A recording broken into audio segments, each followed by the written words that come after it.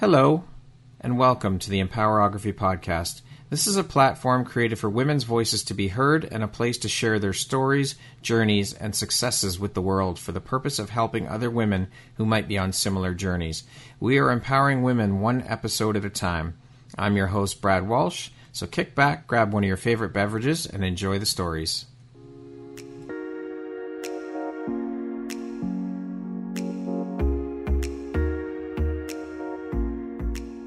Have you always dreamed about becoming a best-selling author? Well, I can make that dream come true for you if you're interested in writing a chapter for my next compilation book, Transforming Pain into Purpose, Triumphant Tales of Empowerment. If you're interested in learning more about writing and contributing to this compilation book, I'll put my contact info in the show notes. Please feel free to send me a DM on Facebook, or you can reach out to me through Instagram to learn more about this incredible opportunity to become an international best-selling author. Hello there, Brad Walsh here, your host of the Empowerography Podcast. Today, my guest is Lorna Gale. She is a sexuality and spirituality guide and mentor, a bondage trainer and practitioner, and a story unweaver. I love that term, Lorna. Such a powerful and incredible and intriguing term. Thank you so much for being here today, and thank you for taking and making the time to share a bit about your story and your journey with me here today. I'm really looking forward to and excited about jumping in and exploring all of the things, Lorna. This is awesome. I'm excited to be here, Brad. And I know since we've been talking about me coming on and being interviewed for your podcast, it's been very exciting. And I'm excited to share because I know what I share is probably reflective of a lot of people's journey, and I'm looking forward to connecting. So. Yes, let's jump right in. So as mentioned, you are all of those things, but you're also the founder of the Sexological Bodywork Canada. You are a somatic mindset coach. You're also a poet and a writer as well, a speaker, a healer. That is one hell of a lot of stuff to unpack here in the conversation and discuss. And it's a lot of hats you're wearing and quite the extensive resume. So I want to start off. How do you find the time for all of this? And how important does prioritization and organization play a role? How important a role does prioritization and organization play in your daily life? And how do you stay on top of things? Great questions. Thank you, Brad. You know, it's actually kind of an interesting thing. I would say that where I've been at right now is practicing what I teach. And that is the journey of going within. And this whole aspect of somatic is about the body. And, you know, you look at all of those hats and the different titles and things that are on my resume.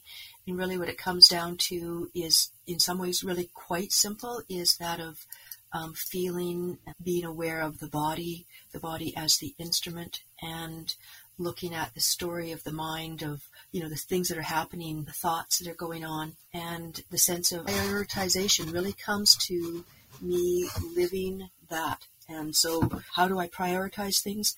By connecting into my body and into that wisdom that's there. And from there, then what comes is, okay, what's the thing that needs to be addressed right now? Is it my own self-well-being? Is it connecting with clients? I'm very intuitive, so tuning into that aspect of things. And I would say on one level, I'm very, very organized, and yet another way, not. So it can seem chaotic. And I was sharing with a friend not too long ago, when I was doing my teaching degree 20 plus years ago, I remember we were doing an activity. We were in a room with a sort of a theater room. So there were the high bleachers and all, and we were about 40 of us in the class. And the teacher kept out about 5 or 6 at a time. And the rest of us, we were to pick one person and follow around and just, okay, go. And you follow that person wherever they go in this defined space. And it just seems so chaotic. The 5 or 6 at a time were sent at the top of the bleachers. And what seemed like chaos in the midst, you could see the pattern and the flow. So what I sometimes feels like chaos in my world is I know it's a part of a flow, and I just stay tuned into that. And so for me, that practice of my peach is just practice what I teach, is just to continue to come back into center and be there.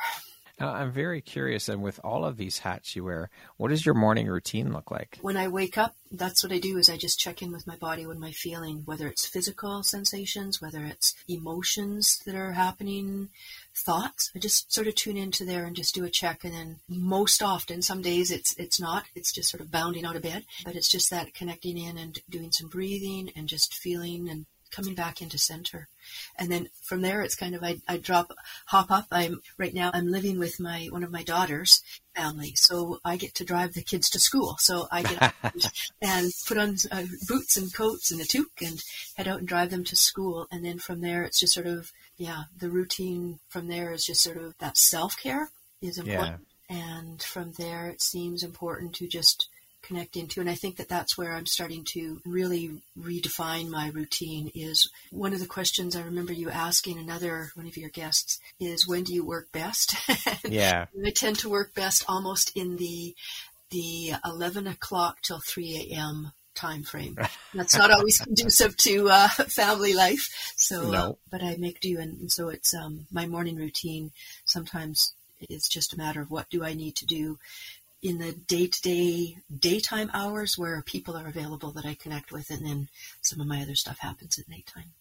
I love it. I'm a night owl myself, so that's usually when I get my best work done too, is in the wee hours, like late at night and into the early morning hours. And you're right, it's not very conducive for family life and for running a business, really, because when you get to sleep that late, you have to be available during the day hours to speak with people. So it makes it a little more difficult, but we make it work, right? We do. Yes. What drives, motivates, and inspires you to keep going and pushing and excelling at all that you do, Lorna? Multiple facets to that question. As you and I have spoken about as well, there's this thing about this calling that's just, I've got to do this. And, 40 years ago, as I sat as a young mom, as a young wife, a young mom of 20 years old, sitting there in a Christian women's club where we met, for a luncheon and then had a guest speaker come in. And I sat there and was so inspired. I have no idea what she was talking about. I don't remember. But what I remember was that's what I'm going to do. And, so 40 years later, that call is there even more. And the work that I've been doing, in the work of my somatic sex education has been for 13 years. And so working one-on-one has been critical and central. And I've been working more and more with groups over the years. And right now it just seems like speaking is it's time. It's time to speak and let my voice be heard, let my message be heard. And it's not just so that it's my message being heard. That's part of my expression. But it's how I speak to be able to support people in stepping into their greatest vision and experience of themselves. It's funny that you mentioned finding your voice and whatnot. This morning I had a podcast interview and the woman is a voice empowerment guide. So very interesting, that little tie-in there with you being a woman and finding your voice and finding your calling and all of that. It's pretty incredible. Yeah, and it's actually kind of fun in the sense that some of the things that I do when I'm working with people in the sexual realm of things is recognizing that oftentimes sex happens, whether it's solo sex or partner sex, often happens quickly, quietly, and in the dark. So this whole idea of freeing the voice, whether it's our message for our saying what we want, what we don't want, to be able to acknowledge and let our sexual sounds come out as well, is voice is so powerful, so central. Absolutely. Now, speaking of which, you've decided to focus your energy in your business on somatic sex education, spiritual mentorship, among a host of other things. And this is as a result of your own spiritual journey and midlife sexual awakening, correct? That's right. Can you share a little bit about your own personal experiences and awakening and why this inspired you to take this path that you're currently on to doing the work that you do? I'd love to. I grew up in a Christian home, a beautiful, loving family and community, very conservative. And I was, as I mentioned earlier, the whole thing of being married and be a wife and a mother, that was sort of my focus. That's what I grew up having that as a model, and that was sort of my place. And so I was married for 30 years to this beautiful man, and we have 2 beautiful children together, 2 daughters. But what I realized was that, I was not connected to my sexuality. Looking back, what I realized, 20 years later, I realized that the fact that I had been raised to sex belongs to marriage, save yourself for marriage. And that's so prominent, right? It's so prevalent in our world right now. Save yourself for marriage. So I had this idea that my body, my sexuality was not mine. It belonged to my husband. It belonged to the marriage. So I had no concept of exploring my own sexuality. I was a good girl and I saved myself for marriage, but I did not explore my own body, my own sexuality. So we get into marriage and it's kind of like, okay, it's all of a sudden, it should be everything in place, and it wasn't. And so, having this, being able to get aroused and all that, and my husband, doing what men are so beautifully eager to do, is to please their woman, their wife, their girlfriend, partner. But I didn't know my own sexuality. So 5 years into the marriage, my husband finally said to me, why don't you find out what makes you feel good so you can tell me? Really a wise thing to say. And yes. I laugh because I say I'm a really good learner, but it only took me 20 years to start that journey of exploring.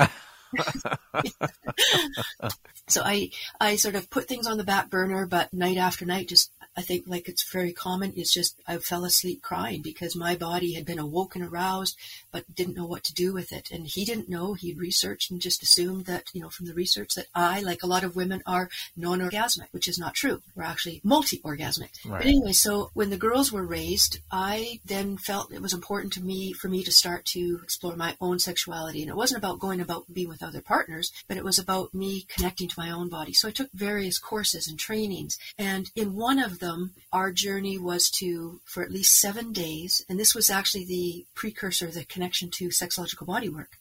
Our first assignment was for 7 days, up to 30 days, for half an hour every day to do our, what I now call PEP, personal erotic practice. And so add a little pep to your day.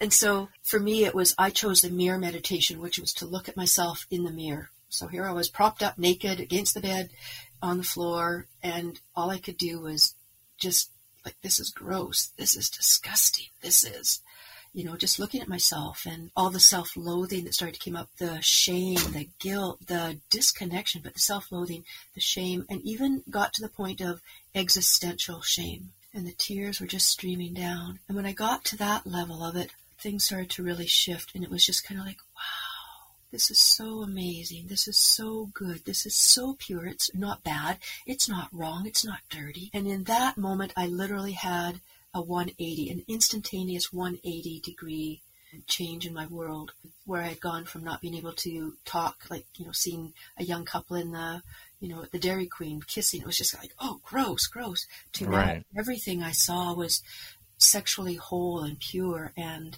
this journey. So that was where I had, been a teacher in the school system for years. I had then gone on to teaching in energy work, and now it just became a natural thing to take my love of teaching to the erotic sexual realm of things. So that's where I took sexological bodywork as a student for 3 different times.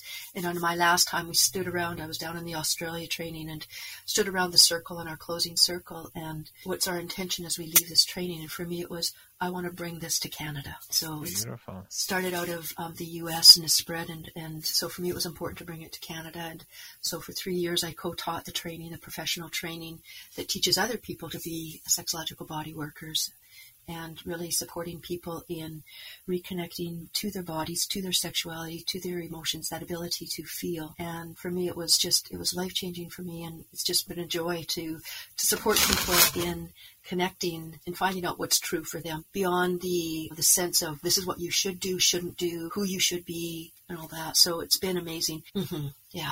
So that's sort of, I'll pause there.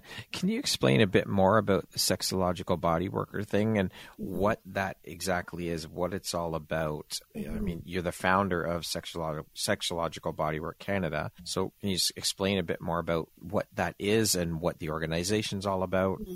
Yeah, it was founded by Joseph Kramer out of the States, and it came out of this back in the 80s. And just really, how do we connect with people in a way that is consensual, that is honoring of the person, and allows sexuality to be seen as natural, healthy, normal, and where it's not experienced as such, as how do we help to move through those wounds, those crevices, if you will, of connection to our wholeness and ourself. And so sexological body work, it goes beyond, it's not talk therapy, and we don't even call it therapy. It's body work, and it's one-way touch.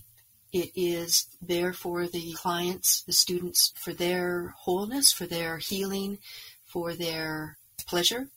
and to be able to let people do that. So it's really profound work. In there's some people that will come, because they want to connect with their sexuality. Somebody wants to come because they want to find out what else is possible for them. They want to move beyond the old stories that they've been taught and told about who they are. Different, men will arrive there saying, and I don't even say men will come for sessions. I say, men will arrive for sessions. But often it's, sexual, maybe it's premature ejaculation or erectile dysfunction. And so that's often where they will arrive to me and to sexological body workers for sexual trauma. I'm working with a woman overseas. I've never met her. I've been working with her for over a year and a half, and for childhood sexual abuse. And so just the healing that's coming from that, and the ability to switch back on, the ability to feel, because when feeling gets shut down, it's the whole range of feeling. Like, I don't want to feel that pain, but also that takes away our ability to feel the joy as well. So it's really starting to let the body know it's safe to feel, and opening up and letting the nervous system relax into and open to feel. So this sexological bodywork is all over the world, and it's in the U.S. You said you were down in Australia for training. Mm-hmm. You brought it here to Canada. So it's basically, it's in a lot of places. Mm-hmm. Yeah, it is. Yeah. I've never even heard of it before. Yeah, that's wild. It's really, really profound. So have you seen a change then? Because speaking about sex and talking about sex and all of these things, sex, I think it's still seen, and you can correct me if I'm wrong, but a very taboo topic. People don't want to talk about it. People are too scared to talk about it because of societal conditioning, religious condition, parental, all of these things. Have you seen a change then since you've entered into this world as being part of your work? From when you first started to now, have you seen a shift at all in the way that we are as a human race, as society, looking at sex, and it's becoming more, for lack of a better term, okay to talk about, and people are starting to become more open about it? Yeah, I do think so. And I think that's probably various reasons why that's happening. And I agree that it's very much been a taboo thing. And that ties into the whole thing of sexuality and spirituality is, for me, I think it's in the story. Those three things, it's so huge because the story of sex being wrong, the story of sex being shameful and taboo, it's actually hilarious because we come from sex. And so, and so we do all that we can to prolong life. Well, if sex is what brings us into this life experience, then at what point, why would it be wrong? So it's this whole idea of, for me, it's the story of, in our human experience, we turn away from this story and the truth of who we are, and, as spiritual beings, that let's look away and make sex bad, because if people knew that sex was that portal to spirit, then where's the need for the church? Where does the whole thing of separation and wrong and right and bad and good, all of that play in? So for me, it's a beautiful seeing it from the perspective of the role it has played in our human experience as spirits. It's pretty wild when you think about it that way. Mm-hmm. It's like, yes, this is how we all got here, is because of sex. Yet we silence ourselves, or we silence people when it comes to talking about it. And how do we continue to move the needle forward and to keep progressing with the openness? How do we go about that? How do we continue on this path? Mm-hmm.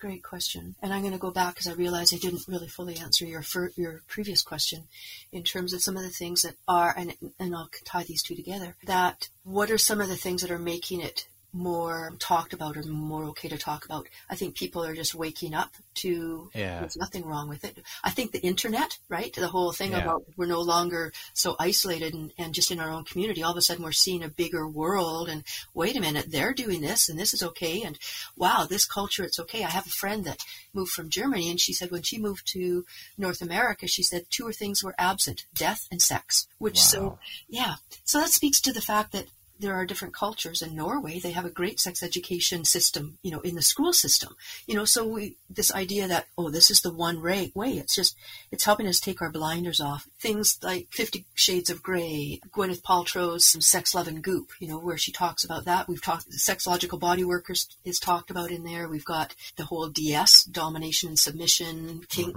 BDSM is talked about in there. So those are some things that are going global. I'm just drawing a blank on, there was a movie of a beautiful, one of our actresses, that it's just talks about, what it was like for her to hire a male escort, for her pleasure. Right. So there's lots of different things that are coming out in the media that are really helping us to question what we've been taught and told about it being wrong. Okay, so I want to talk a little bit then about, so you went through your own midlife sexual awakening. Mm-hmm. You mentioned you have 2 daughters. So how have you bestowed those lessons onto them and taught them about it so that they don't go through a similar thing? Mm-hmm. Or have you? Great question.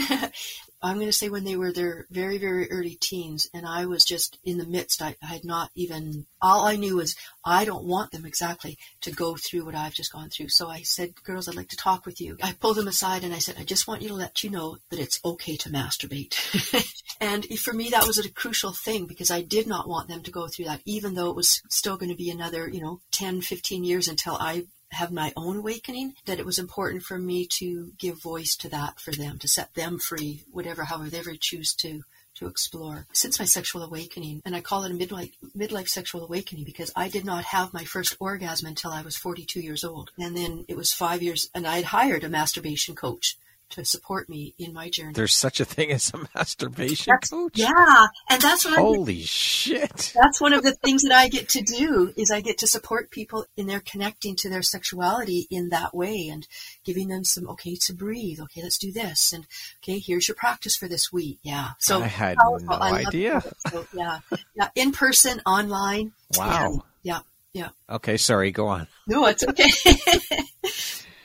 Mm-hmm. So I've been very free about talking about things. And I remember even one time when one of my daughters, my oldest daughter, was visiting, and she said, and I've got 3 daughters, one by my husband by marriage, and my 2 birth daughters. So my oldest birth daughter, she was visiting, and she had cut into a head of red cabbage, the purple cabbage, and she cut into it, and she said, how the white and the purple is just so beautiful. And she said, oh, look at this, Mom. And I said, oh, it looks like labia. And she says, Mom, everything looks like genitals to you now. So, and they've said it's like, who are you and what did you do with our mother? That's how much of a switch it has been for them. So, but now they refer clients to me. Yeah, they refer clients and talk with me about how we can do things. My bondage work, they know, it's, I don't hold back, and it allows for an environment for them as adults and for their children to be growing up in that they never had as children, that I never had as children, so yeah. So how has that enhanced your relationship with your daughters, all of this? Mm-hmm. I think in some ways it's really created this ability for us to, number one, be real and raw with each other, to be honest and support each other in the journeys that we're going through. It's not even just about sexuality. It's about who we are as humans, who we are as people, coming back to the voice, all of those things, to living our own truth. And a big part of that, sometimes that means that living our own truth goes against what we've been taught or told or what somebody else might think. And it's just, dare we live our own truth, whether that's sexually, whether that's a life path of career. It seems like it's all so intricately connected. Yeah. It means, our spiritual beliefs, where do they fit in with any religious beliefs that people have grown up with? And that, so for me, it's really created an openness and a strength of relationship that is so, so powerful. That's beautiful. So I'm curious then as well, what are your thoughts on sex education in the education system, right? Like, how do you feel about that? Because you've helped obviously educate your daughters, albeit at an later stage, but what are your thoughts on sex education and just some teacher teaching our children about sex ed? Mm-hmm. What do I think about it? That other than, like I gave you the example of Norway, and I've watched their videos, but in our North American and big part of culture, it's sad. It is what it is, and it's sad. It's doing a disservice, and it speaks to the discomfort of people with their own sexuality. Because if they can't talk about it, if they can't face it themselves, how can they easily and comfortably share it and help other children learn? So it's very revealing about people's disconnection and embarrassment and shame and confusion. So it's not about blaming. It's almost like, how can they know? What's one of the things I hear as a somatic sex educator is over and over is, this is a sex education I wish I had had when I was a kid. Over and over. And so it speaks to that. Yeah. I remember even as a teacher when I was doing substitute teaching, about 15 years ago or so, when I said to the teacher, what do you do for sex education? And he said, well, we've got 2 hours set aside for it this week. So do you think that this is something that should be taught in the schools, or should this be kept at home and it's up to the parents to educate our children on this topic? I think it's both. I think that there's that, and to be able to, and this is one of the things that I would love to do, is I have a program that's for adults and that I would like to develop as well for children. But to see the naturalness of sexuality, when we can look at it that way, we can move through our old traumas about it, our own blockages, and to be able to really create environment for children to grow up in homes and schools. And we think about the teen years, right? The puberty, and, it's just this wild thing. Well, you know how it is when anything, like, here's a thing of ice cream. Don't eat the ice cream. All you want is the ice cream. Yeah, of course. And so when we can start to say, hey, it's a natural thing. Wow, your body's going through these things, and what you're feeling and thinking, that's natural. And so to be able to create this environment where it's not about shame and wrongness, but a natural, healthy thing. We talk about mental health has certainly come up more with the pandemic, so that's been highlighted. We've got, physical health, get out, get exercise, eat well, all of those things. And yet sexual health it's not addressed. And yet it's so crucial, again, because we come from sex. It's what keeps the human, perpetuates the human species. It's something that it's a drive, it's an appetite, it's a curiosity, something to explore, and, different stages in life. And so to ignore it is really asinine. Yeah, exactly. There's a good word. And so at what age then do you think is an okay age to start teaching our children about this stuff, whether it be in schools or at home? As soon as they're born. Okay. And I think it's just really age appropriate, just whatever's there, little children. And it's no accident that our hands are our arms and our hands are the length that allow us to touch our genitals easily, right? Right. And so no accident there. And so little children, just start to touch themselves and explore. Yeah. And so let them explore and touch, and, that feels good, doesn't it? And, and a healthy, coming back to voice, letting them know their voice is, there's times when it's appropriate and times for people not to. And, so allowing them to have that sense of autonomy and consent, boundaries. What is their space? And as things are appropriate. And it's just, for me, that's very much, it's just letting it be natural throughout the time. One of the things that I say is important is make sure that your children have access to either a full-length mirror or a hand mirror, a makeup mirror, so that they can look at their parts. When I used to do some retreats where I would have maybe 2, 3, or 4 women at a time, and I would take them in and I would do a genital mapping and just sort of helping them to find out about their genitals. So, here we were with, I would take them on a tour. I would demonstrate, and they had their coconut oil and their makeup mirrors. And one woman who was 73 years old, she said, "This is the first time I've ever seen my parts." Wow. Yeah. That is profound. Holy shit. Yeah. And I think what's really different is because we have people with male bodies with a penis, they see and touch their genitals, their penis every day, for pleasure, for peeing. For women, it's tucked in between there. This beautiful this sacred temple is tucked away, covered with hair for an adult, but between the legs. And so it's not seen unless intentionally done. So that's why I say, get your child, make sure that they've got privacy, whether it's in the bathroom or their bedroom, make sure they've got access to a full mirror so they can see their bodies as they're growing up, so that they can look at their genitals. Like, what does, when they squat down and put the mirror between their legs, what does it look like for their anus? What does it look like for their genitals? And how are the parts in there? So I think that's But then again, you've got so many other factors that get put in here, is the whole religion thing, and depending upon the family's upbringing and all of these things. I mean, you're not going to get a religious set of parents that are going to have their kids do this kind of thing. Mm-hmm. Mm-hmm. Right? So there's so many other things that factor in here. Exactly. Yeah. And you can't break through that.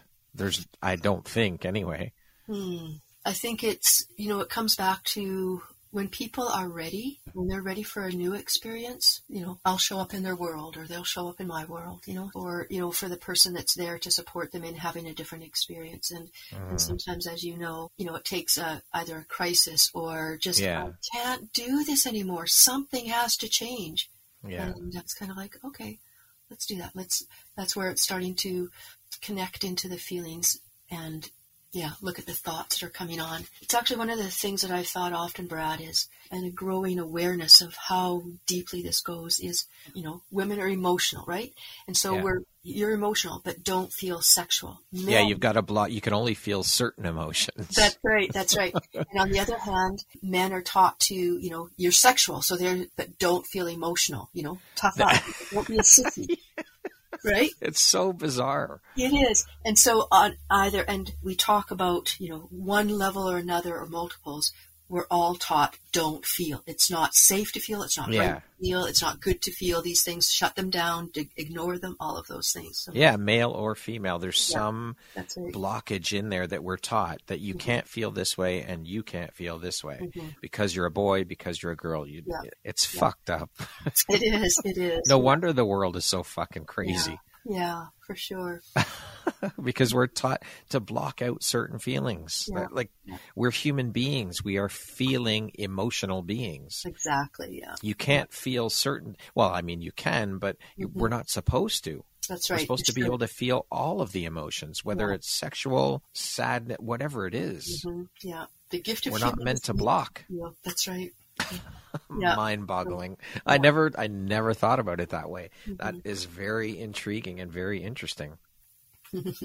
Can you share with us what you do as a sexuality and spirituality embodiment mentor and teacher? I do it in multiple ways or from different angles, and it's based on what that person seems to need. Sometimes it will always come down, as I mentioned earlier, it will always come back to supporting them in connecting to the body as a feeling instrument and letting them feel as much as we can.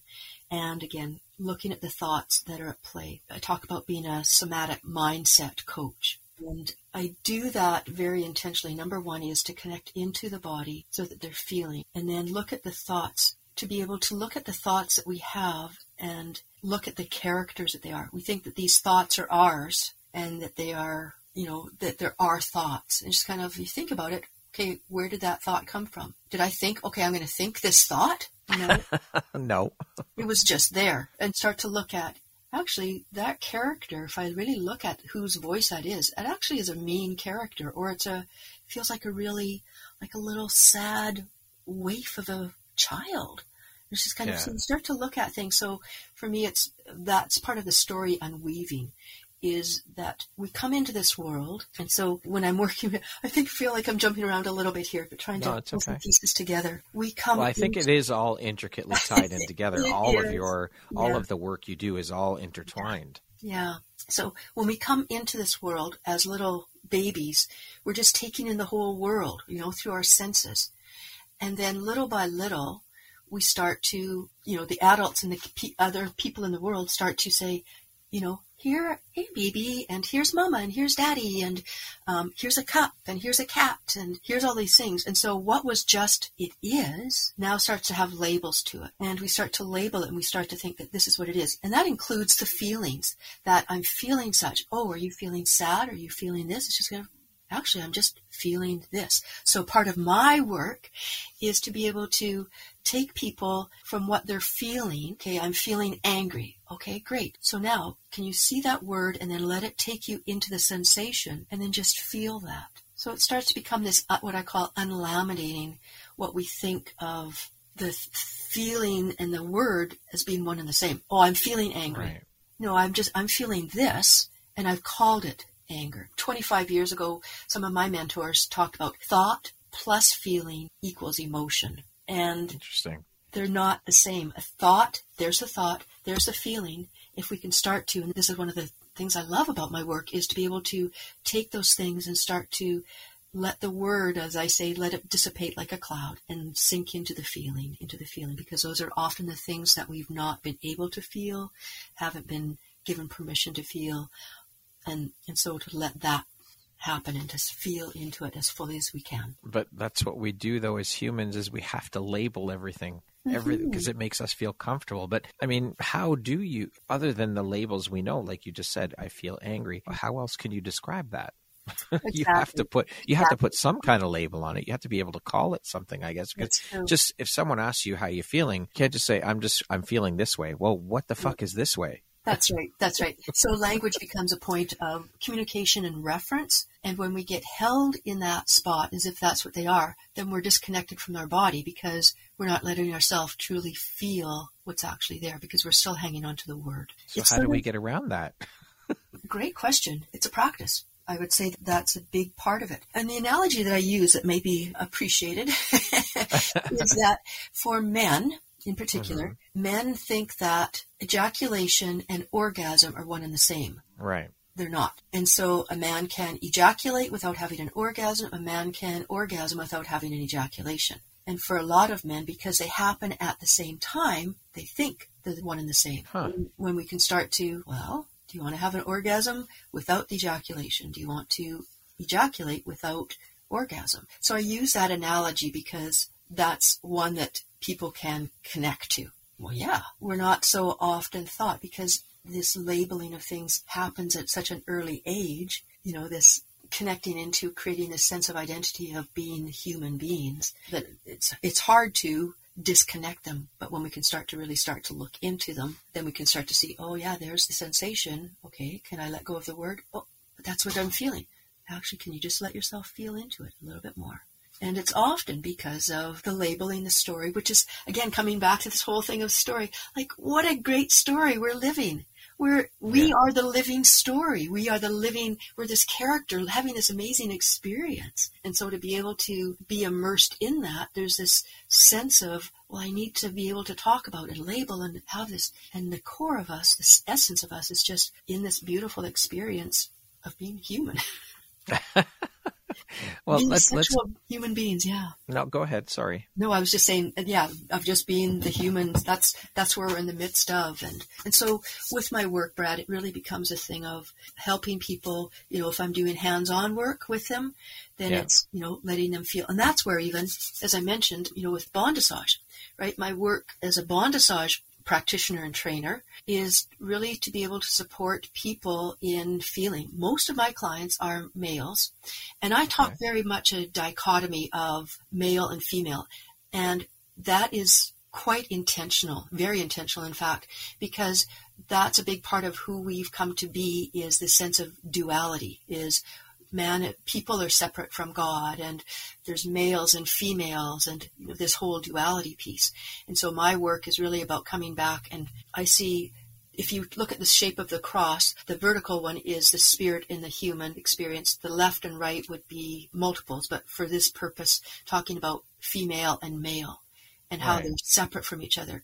And for me, it's actually what I call implosion, is about, instead of exploding in our experience of, I'm looking for authority outside, I'm looking for permission outside, I'm looking for my partner outside, I'm looking for somebody to please me outside. All of those things, it's bringing all of those things that we thought we were separate and bringing them back in. And I see that center point where these intersect is, there's our sex. And it's not just about having sex, I'm not talking about that, but our sexual, erotic life force energy with sex as the portal and bringing everything back in. And so able to let people through this work come back into an experience of their wholeness by feeling, letting themselves let go of the labels and just feel what's there. And so, as I was saying with bondage, most of my clients are males. Right. And this gives them an opportunity to really let go and just really start to feel. When their senses are taken away, they can't talk. You can't talk. You can't say anything. You just get to feel. All these different sensations that are pleasurable and some that are called painful, and just kind of like, oh my goodness. And it really starts to take them out of their mind and into their body. Well, everything starts with self. We are the foundation for absolutely everything. And you mentioned about seeking validation outside, seeking our partner, seeking pleasure, seeking all these things outside of ourselves. We have to bring it all back to starting within. Mm-hmm. Everything starts there. Yeah. So that's where I see, when I talk about being a sexuality and spirituality guide, mentor, teacher, it's about bringing the sexuality back home. How many people, don't necessarily self-pleasure other than to get a quick release, but to tap into that wisdom, that pleasure, that wholeness within sexually, as well as to bring ourselves back to the spiritual wholeness that we are within. So that's... Well, then, does that not tie in tantric sex and all of those things, that whole avenue as well? Because isn't that more spirituality based? I think it is. And, when I did my sacred intimate training through a tantric lens, we talked about not necessarily the whole thing other than some of the principles of tantra, which are, and the ones that I have remained with me that I implement, is the healing power of pleasure, and as above, so below, and as within, so without. So those are the ones that really reflect how I practice and my experience of life and my work. Now, you mentioned the bondage. Let's talk a little bit about that. So you are a bondage trainer and practitioner. Can you speak a little bit about the work you do as a bondage trainer? What inspired you or led you down the path? How did you get involved in that world? Mm-hmm. Well, if sex is taboo, BDSM and kink is even more taboo. Yeah. Well, nothing's off limits here. Exactly. So let's talk about it. That's right. Yeah. We can educate some people. That's right. When I was doing one of my early sexological bodywork trainings as a student, we did a workshop, and one of the students brought a workshop in, which was just, some spanking of just, connecting hands on knees and just spanking the bottom, and then, different positions, and it was also connecting. And I remember then it was kind of like, wow, this is fun. And it was just sort of opened up, because for me, spankings had been a form of punishment. They were, not connecting at all. And so all of a sudden to have something done in a big way differently was really powerful. And that was, I think, my big aha of how, when people are going through things, it's not about the act itself, but whether it's consensual or not. So for me, then it was almost interesting, because when I did that training, I said to one of the participants, I said, can you take me to the leather store? I want to get a corset. And she's kind of like, where did that come from? Being this good girl born in a religious thing, BDSM and all of that was in some ways not on my radar at all.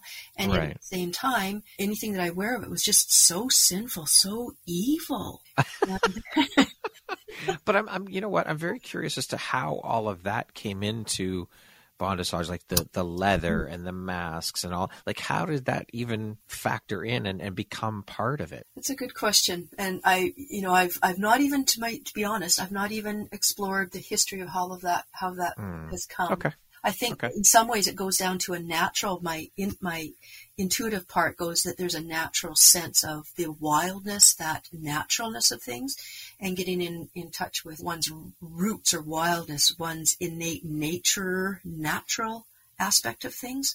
So I think that's where it is. So for me, it was just an interesting thing. So I got that, and from there, soon after that, one of my colleagues told me about bondage, and I said, I'm going to do that.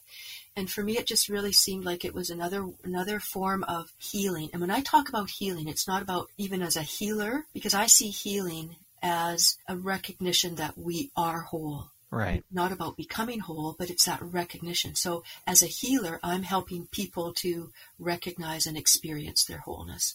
And I see that bondage, I recognize bondage and erotic massage together as a powerful way to support people in experiencing their wholeness, in feeling and being able to move beyond the confines of the mind and to feel. Being a bondage trainer, so that's bondage and erotic massage combined. So what do you do as a trainer? You're training other people to become bondage experts? That's right. So my first one was to be a bondage practitioner. So I took that training, and then I, had clients would come in that were looking for domination and submission, for some BDSM, maybe had been exploring or interested about kink, but didn't know how to do it. So this is really a safe, gentle way of doing it, and yet very sensual. And I practice it as I do according to the Sexological Bodywork. And even though I'm not involved with Sexological Bodywork Canada currently at all, other than, that was sort of a part of my roots, I still practice this. I still practice my work is one-way touch, and, I'm clothed, and it's just, for me, it's about this for people to feel into their own experience, to connect to their own body, to their own sensations. And so that's what I, as a practitioner, and then as a trainer, that's what I get to train other people in. So some people come to me who have been, they're body workers, they have been doing massage, or they've been doing even somatic sex education, sexological body work, just to have another way to be able to support people in using their voice and feeling and connecting to their bodies. And for so many people, it becomes a spiritual journey as well. So as a practitioner then, do you have clients come to you? I do. And I'm actually just with COVID being out. And then during that time I had cancer and chemo and oh my gosh, and then making a big move. And so I'm just in this process now of getting back into doing in person. So last month, well, we're still in December. Earlier this month, I had opportunity to do a training for this incredible woman who came from Toronto. And I did her training for bondage. And in 2 weeks, I'm going to be doing another training for a woman who's here on the west coast of Canada and doing her thing. So people can fly in and I'll train them. I do multiple trainings, like of different people, like a group training. I've done that because that's a big part of it is get to then learn together. And again, that's where coming back to your thing about, should sex education be just in homes or in schools? Yeah. And in homes, it can be talked about more privately of different things, more personally perhaps. And yet the thing in school is to learn communally. We learn basketball, swimming in teams, and that type of thing. So why, and I'm not necessarily advocating team sex, that's not what I'm saying, but to learn about sex in a thing, it's kind of like, oh, they have a question, I had that question too. And we start to see that we're not so different and what we're thinking and feeling is not wrong or bad or shameful. It's just kind of like, wow, we're all in this together. So, but then again, there are so many parents who don't believe that it should be taught in schools and don't agree with it and don't agree with this person teaching it or that person teaching it. And so then you have kids being pulled out of those classes and not participating in those classes too, right? Yeah, that's true. Yeah. It's very, I would think they're very tough waters to navigate. Mm-hmm. And I mean, is it even I don't even know anymore. My kids are 21 and 23, so I don't even know if it's even a commonplace anymore in schools to teach sex education. It is a little bit. It's a part of the curriculum that's required, like other things, and yet it's one of the things that sort of a lot of times gets sort of swept under. Like it's minimized. Yeah, a curriculum that's supposed to go throughout the whole year. And as I mentioned, this teacher says, we have 2 hours blocked away for next week. But I'm curious what they teach the kids, like, what the curriculum's like. I'm very curious about that because I remember a while back, I think it was a few years ago now, there was a lot of hype and talk about teaching sex to the kids in schools, and parents were up in arms about how it was being done and all of these things as usual. I mean, I remember when I was in school, grade 5 or 6, I think we learned about sex education. And that was mostly about the anatomy that we learned, like health class. It was part of the health. So phys ed, and then you'd have your health classes as well tied in. And then sex education was kind of balled up in that as well. Right. Yeah.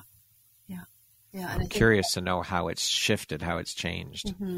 There is more of a focus on, there's the anatomy is there. Some places will talk about, safer sex, and some it's, abstinence is the focus. So there's different things.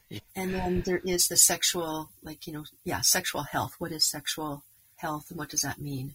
And how safer sex if you're going to do it. So those things, they are there. And you're right. It's some parents don't want it, and you're not going to get some sex education that's going to be, agreed by everyone. It's just kind of, okay, so let's just go ahead and, that's where I guess each school board or whatever has to make theirs and based on what their collective decides and go from there. So, well, we could do a whole episode on the school system and the education system and how broken it is. So we'll stay away from that one for the most part, because that could be a complete episode. So I want to talk a little bit about your Story Unweaver title. I love that title. Can you explain and share what that term means? Like, what is a story unweaver, and how do you classify yourself as a story unweaver? What do you do as a story unweaver? It's interesting. I was, as a child, I was an avid reader and read as, and, being a poet. So as a kid, just writing poems. And so I've always had that part. And poems are really shortened stories, condensed stories. And then when I went on to be a teacher, I was a language arts major and writing stories, like story writing, and helping that part of the curriculum was one of my specialties. As I went through my own sexual journey and my spiritual journey, different mentors and teachers along the way, it was amazing how the whole theme of story started to just show up. And even now in the business world, we're talking about your story sells, tell your story, that's when it sells. And then, so looking at that thread, that theme that's been going on, and then this recognition that we are the story, this whole idea. If you look at books and movies, how a story is developed, you create I remember as a teacher, right?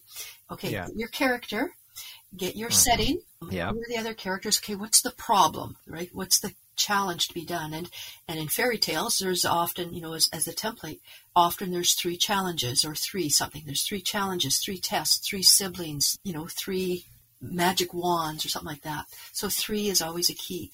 So if you look at how a story is constructed and how this person, they're going along their life, and then they all of a sudden, here's the problem, here's this dilemma, here's the situation, and then how is that reinforced? How is that continued to show up and to be activated by different characters that show up in different situations all the way along the line?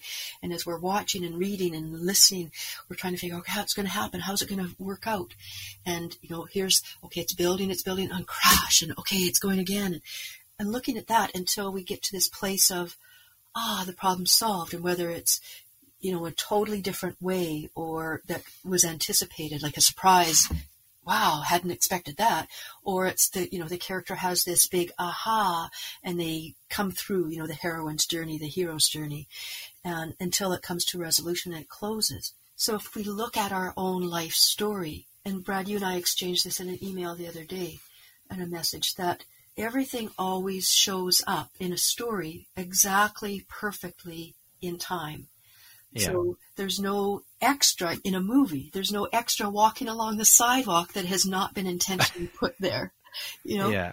And so to be able to look at our lives as we come through to the place where we're at, and we're in this process of change, is we can look at the people and the situations as detrimental, and they've been harmful, and I've been hurt, and, there can be that victim mode that comes through. There can be this, I'm going to rise above it. And looking at situations that to recognize and to appreciate that everything has played a role in its perfect time and place for that. Something, I remember even a biblical thing. I remember some preacher talking about something from the Bible of, something that had happened. It ended up, it was a curse, but it became a blessing. And I thought, what if we could look at things as a blessing all the way along, even in the midst of it, to know that, and it comes back to this thing of the universe, our life is for us. Everything that's happening is for us. And so as a story unweaver, what I like to do, instead of necessarily looking at, weave the story here, because, there's a lot of people let's rewrite your story. And maybe that's a different way of saying, I unweave it. Let's go back and look at how it was woven together.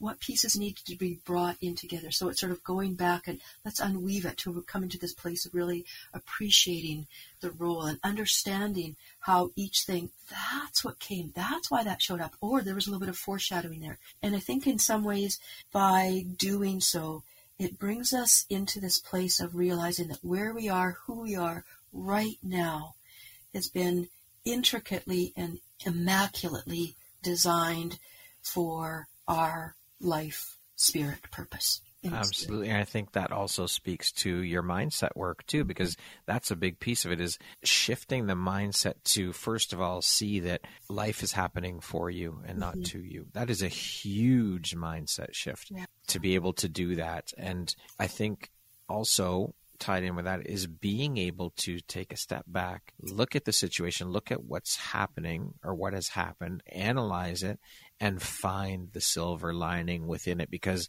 I don't care what anyone says, somewhere buried, maybe buried incredibly deep, or it may be close to the surface, there is a silver lining in every situation that occurs for us. Yeah. Yeah. And that's where what I love is actually this thing about, I see the patriarchy as a gift because it has helped us to, what's it like when the feminine, when that power, when that sexuality, when that leadership is, shame, don't access it. We know what it's like. Yeah. There's the masculine energy that runs amok, right? And so to be able to bring this feminine energy, this, the feminine, divine feminine energy back into the forefront, all of a sudden now and this is where for me as a pro dom, when I was a pro dom, as a bondage practitioner trainer, is to be able to recognize that the masculine is there to serve and to support. And if they don't have that direction, then it's energy that just goes amok. And we know what the patriarchy looks like. There's energy that has not been channeled. And so it's not about condemning it. It's about recognizing the role that it has played, the gift that it is, in having us see what it's like when things are out of balance and not in harmony. And so as the feminine comes into this place of leadership, that the masculine, over and over in my practice, men come say, I want to be able to be there for my woman. So what does the woman need? She gets to say that to him. And there's where the relation sort of bring that together, and how that also plays into it is because that's how I see that spirit is. And we all have all of it within us. Yeah, we all have both, masculine and feminine.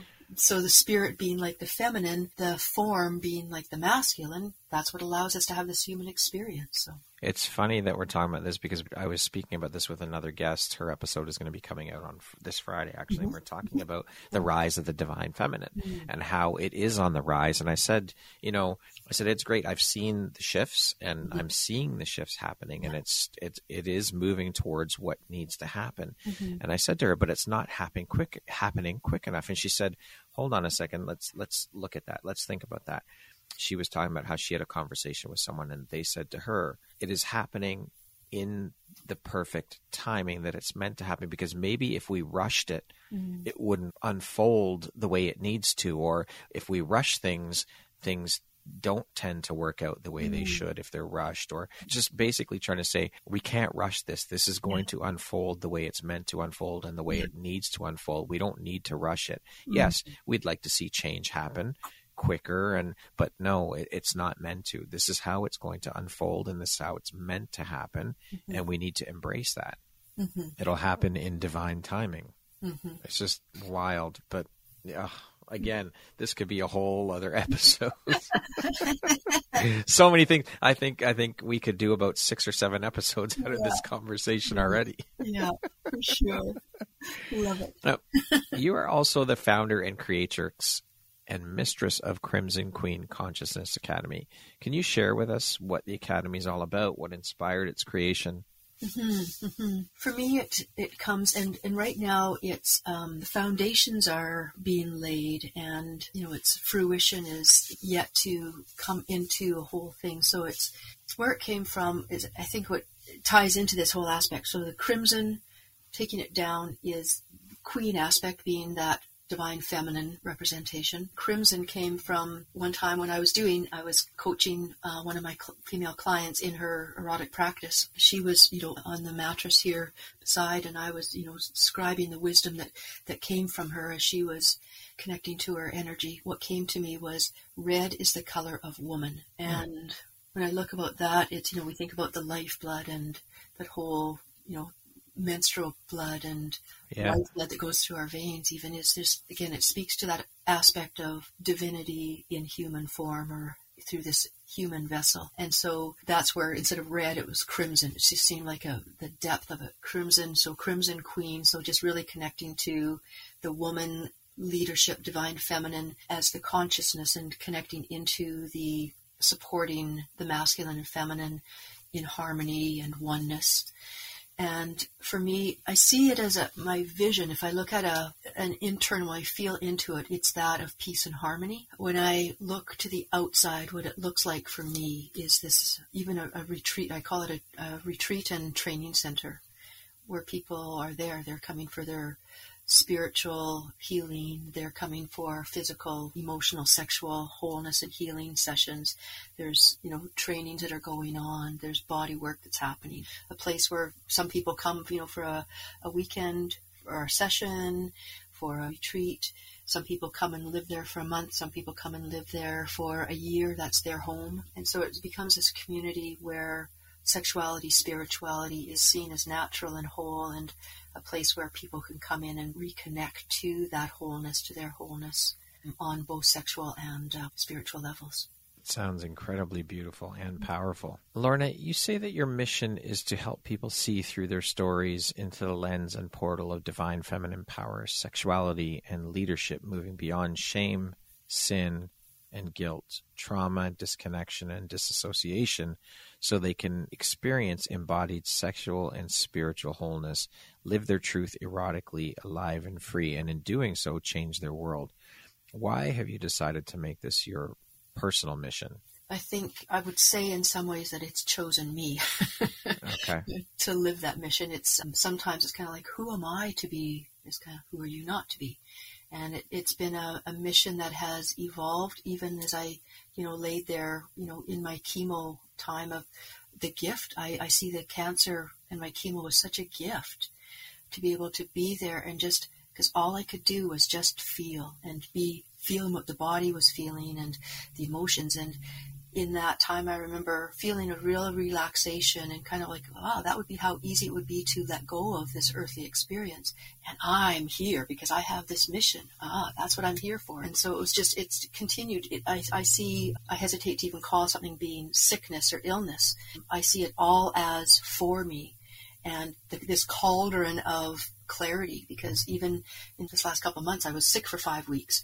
And in that time of just continuing this mission, continuing to be refined and getting clear, and my own inner work happening in preparation for and clarity and continuing to live and bring this forward. That is incredible. Again, this talks to mindset, because there are so many people that would just see the bad in what you're going through and dwell on that, whereas you see it as a positive, as a gift. Incredible. Lorna, what aspect of your personality do you think has been the most helpful in your career? My gentleness. What's the best compliment you've ever gotten? I pause. I don't know. It's in some ways it's kind of, I think it was when people would say, different people say, I want to be a mom like you. I want to be the kind That's of a big mother one. that you, I want to be the kind of mother that you are. And even as I say that now, it's kind of like interesting, because in my work right now, it feels like I'm stepping in even more into this role of the mother. As a trainer, I'm being this mother. Matriarch. Yeah. What does the word empowerment mean to you? That I will be a mirror for you so you can know your wholeness within, your power within. I love that. That's a beautiful definition. Thank you. What does the best version of you look like when you close your eyes and imagine it? Living from the truth within. There's no apology, there's no fear, there's no holding back. Just living the truth of what is flowing from me. Okay, we're going to jump into a little rapid fire section here. So the next grouping of questions just be 2, 3, 4 word answer type thing, okay? Okay. What never fails to make you laugh? Children. Who would you like to be stranded on a desert island with? Me. My mom. What is your favorite self-care practice? Listening in and feeling and honoring the sensations and emotions that are arising and just feeling into them. What is your biggest pet peeve? When people say, just ignore it. Or when I say that. If you could teach the world one thing, what would it be? Live true and enjoy the ride. If you came with a warning label, what would yours say? Be prepared for different perspectives and to have your world rocked. That concludes our rapid fire section. Now back to our regularly scheduled program. What's something surprising that you've learned about yourself in the past year? How deeply the character of Lorna has had the whole thing of that I am responsible for somebody else's reactions, emotions, choices, feelings, all of that. How deeply that has been woven, so reinforced within my character and my view of myself and my role, my relationships with other people. So that's a story to unweave. Mm-hmm. Yeah, because we aren't, and we can't be responsible. No, exactly. And even in the summertime, there was some stuff that was coming up, and I was taken into a practice arose just out of natural thing of to do that and just to sit in when something, well, if you do that, it's kind of It's okay, just come back in and just to feel into that center core. What is the worst piece of advice you've ever gotten? I don't know, to be honest. Wow, I don't know. Worst piece of advice. Save yourself for marriage. Maybe that's it. There you go. There you go. That's it. What makes you happy or brings you the most joy? Interestingly, what it feels like is, and I don't know if I think Brad, probably you have, and how many of our listeners have been on a merry-go-round. Mm-hmm. And I remember as a child loving, trying to get on. We'd make it go so fast and try to get on and try to jump off. And, we'd hit the bar and we'd go flying or whatever. Yeah. And other times I would sit on the hub in the center and just sort of enjoy watching, people, is he going to get on this time? Is he going to do that? Or, wow, this is so fast. And look how many people are going on and how many people can jump on. And I remember that feeling of sitting in the center, and it was just peaceful and it was just calm. It was just pure joy, because I could look out and see what was happening and feel the joy of what was happening around. And I realized now that experience was put into place for me. Was experienced so that I could come back into realizing that one of the things that gives me the greatest joy in life is just coming back into the center place and seeing and experience life from there, whether it's the laughter of the children and the time with my family, my husband, or it's, seeing the tragedy and the death and illness and the accidents and stuff like that I'm observing that, but it's always coming from this place of presence and just somehow a sheer joy of being able to see the extreme and the variety of experiences are happening around. That's something that we all can learn to do, and that is slow down and take everything in and live presently, live in the moment, because we so often we're either living in the past or we're thinking about what we need to do, thinking about the future, and we need to be more in the present moment and live in the present. That's where life happens. Yes, Brad.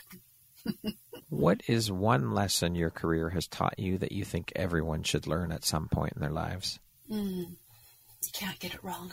If you had the opportunity to sit down and have a 1-hour conversation with one woman, any woman in the world, who would it be and why? It would be my mom. I'd love to know, and I think partly because, I come from her, and I want to hear of her experiences, because I think as a mom, you never get a chance necessarily to really hear about her thing. I want to know who she is. I come from her, and I want to just know her, what I saw from the outside, and I want to know her even more from her heart. If you could go back and give your younger self one piece of advice, what would that piece of advice be? Don't do it if it doesn't feel good. If it doesn't feel right, if it doesn't feel aligned. Yeah.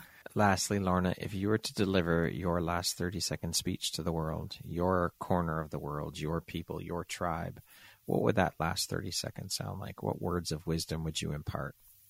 Sex is a gift. You are whole. There's so much to explore. Trust your feelings. Don't believe everything you think, and have fun. Enjoy the ride. A very important lesson for all of us. We could all take a page from that book. Lorna, thank you so much for being here with me today and sharing all the things, Lorna, your journey, your story. It has been incredibly educational, incredibly inspirational. Just, it's been an all-around amazing conversation. We could have gone off in so many different directions. Like I said, we could have birthed 7 or 8 episodes just from this one conversation. So thank you for keeping this conversation so incredibly interesting for me and educational and inspirational. You are a beautiful human.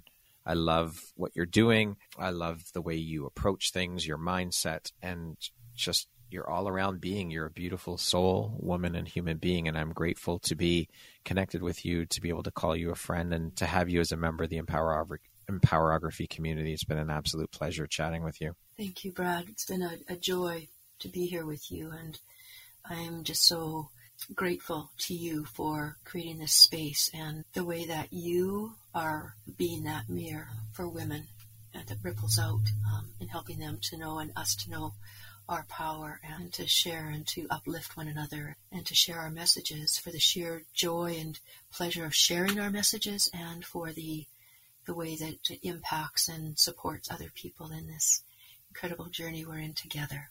Thank you. Thank you very much. I receive that and appreciate those very kind words. Once again, my name is Brad Walsh, host of your Empowerography podcast. Today, my guest has been Lorna Gale. She is a sexuality and spirituality guide and mentor, a bondage trainer and practitioner, and a story unweaver. Thank you so much, Lorna. I hope you have an amazing rest of the day. Wonderful. Thank you, Brad.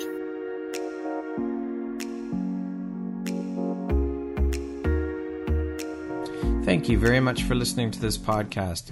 If you haven't yet, please be sure to subscribe, rate, review, and share with all your friends.